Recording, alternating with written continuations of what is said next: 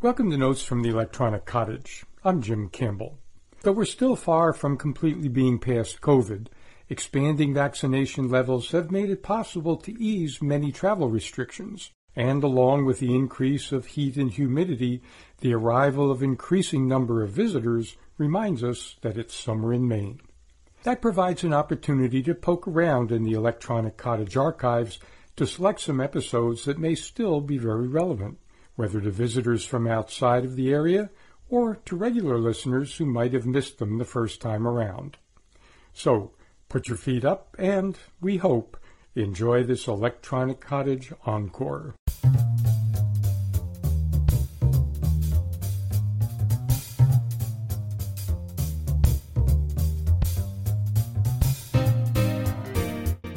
Welcome to Notes from the Electronic Cottage. I'm Jim Campbell.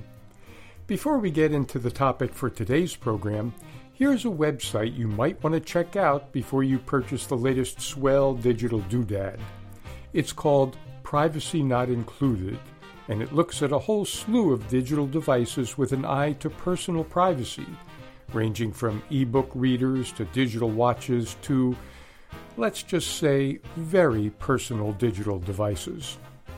Each is rated with a pretty simple label: not creepy, a little creepy, somewhat creepy, or very creepy.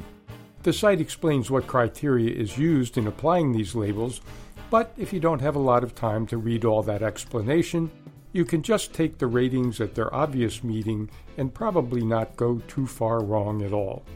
Just search for Privacy Not Included in your search engine and you'll find the site. Definitely worth a look. Meanwhile, facial recognition technology is back in the news with some recent updates. Listeners who use Facebook, now called Meta, for example, may have heard that Facebook, in the first week of November 2021, announced that it was doing away with using facial recognition technology on its platform. And, get this, will be deleting facial recognition data it's developed on a billion people. That, by the way, is billion with a B. A number of observers have questioned Facebook's motives in making this announcement at a time when the company, to put it mildly, is under the microscope for a lot of its past and current less than laudable behavior. That perspective, of course, is not Facebook's take on the announcement. In a blog post on November 2nd, 2021, Jerome Pesenti, Vice President of Artificial Intelligence, explained that, quote, the many specific instances where facial recognition can be helpful need to be weighed against growing concerns about the use of this technology as a whole. There are many concerns about the place of facial recognition technology in society, and regulators are still in the process of providing a clear set of rules governing its use. Amid this ongoing uncertainty, we believe that limiting the use of facial recognition to a narrow set of use cases is appropriate. End quote. Very interesting. We'll see how the, quote, narrow set of use cases plays out. But Mr. Pesenti is right on the money about one thing at least. Quote, there are many concerns about the place of facial recognition technology in society. End quote. Happily, we're seeing more and more evidence of that almost every week. We can start right here in Maine, where the state motto is Dirigo, which Mainers like to translate as I lead. In the case of limiting the use of facial recognition technology by government in the state, Maine really is leading. In the summer of 2021, a bill passed by the Maine legislature, LD 1585, became law without the governor's signature. The new law is entitled, quote, an act to increase privacy and security by regulating the use of facial surveillance systems by departments, public employees, and public officials, end quote. It's a pretty long title, but a descriptive and an accurate one.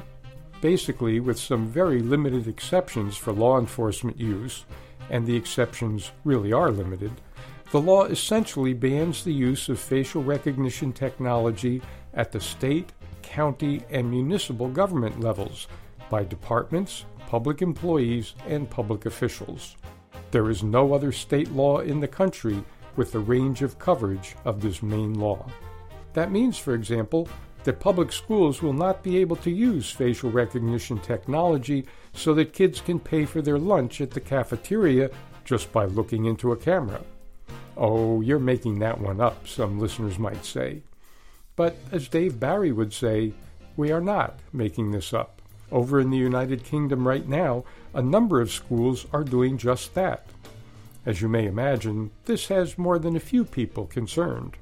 As Silke Carlo of the campaign group Big Brother Watch over in the UK told the Register, quote, "We are supposed to live in a democracy, not a security state.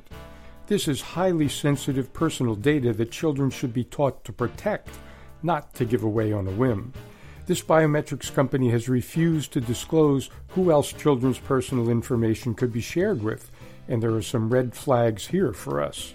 Facial recognition technology typically suffers from inaccuracy, particularly for females and people of color, and we're extremely concerned about how this invasive and discriminatory system will impact children." End quote. Meanwhile, down in the Bronx, here in the U.S., and in a number of public housing projects across the country, residents are having their faces scanned before they can go into their apartments, which, of course, creates a record of when they come and go, and, depending on the system, with whom. Some folks are concerned about that use of the technology as well.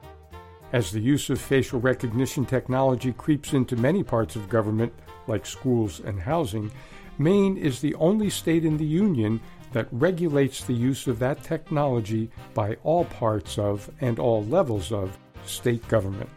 On the federal level, there are no restrictions on the use of facial recognition technology.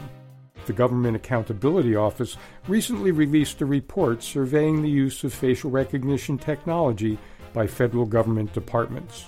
The report found that 18 of 24 surveyed federal agencies used at least one facial recognition system in 2020, and 10 executive departments actually plan to expand their use of facial recognition in the next year or two.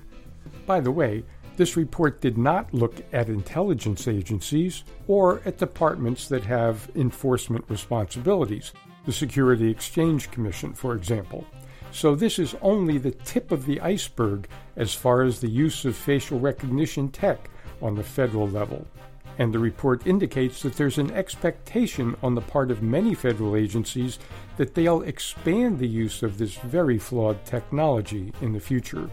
There is some proposed legislation in Congress that would limit the use of a technology that is pretty bad in terms of accuracy, especially when it comes to people of color and women of any color, and that has already led to false arrests in a number of cases. But given the Congress we have at present, no one would be wise to hold their breath waiting for such a bill to become law. For now, Maine really does lead in limiting the use of this suspect technology by state government, and those of us who live here can be very grateful for that.